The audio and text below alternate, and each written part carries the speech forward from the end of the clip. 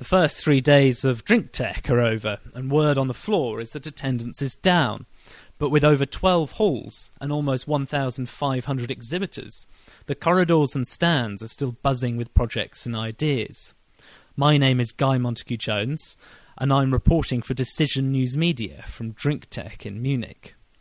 Now, cost is high on everyone's list of priorities right now, but many formulation and packaging and processing firms have had the good sense to combine the word cost savings with innovation.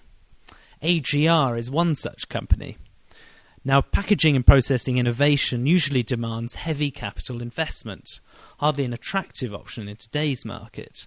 But what AGR has launched today at Drinktec is a software innovation for blow molder management that demands a relatively small investment but promises some significant rewards. It effectively replaces an operator and automatically adjusts blow molder settings to adapt to changes in temperatures and humidity and other such environmental variables. It therefore cuts down on labour costs and improves consistency of bottle quality. More on that story coming up in Food Production Daily in the coming days. Meanwhile, on the formulation side, one of the big launches at Drinktec that brings innovation and cost saving together has come from Novozymes. And Novozymes is a Danish company, and it has knocked Carlsberg out of the beer headlines this week in Denmark with a new enzyme that can be used to create 100% barley beer. That means no malt and none of the extra costs that malt often involves. It also delivers carbon emission savings of up to 8%. Combining sustainability and cost savings in such a way has become something of the holy grail at the moment. So there should be plenty of interest in this new enzyme. Novozymes says that trials so far have proved that it stands up to the taste test as well. More on that story will be coming up on Food Navigator. Other points of interest at Drinktec include a big push by OI to market the benefits of glass packaging.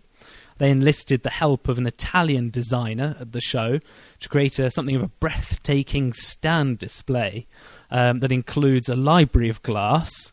I think it's a cloud of glass and a field of glass, all in the name of promoting the quality of glass as a material, especially its hygienic qualities, its versatility, and its recyclability.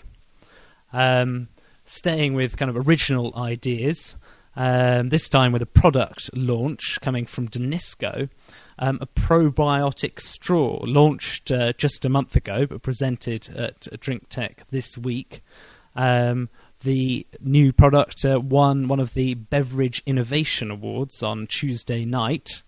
The idea is basically to pack a straw with probiotic beads that melt into a drink and therefore prevent any issue of diminishing efficacy over time, and also provide the drinker with something fun and different.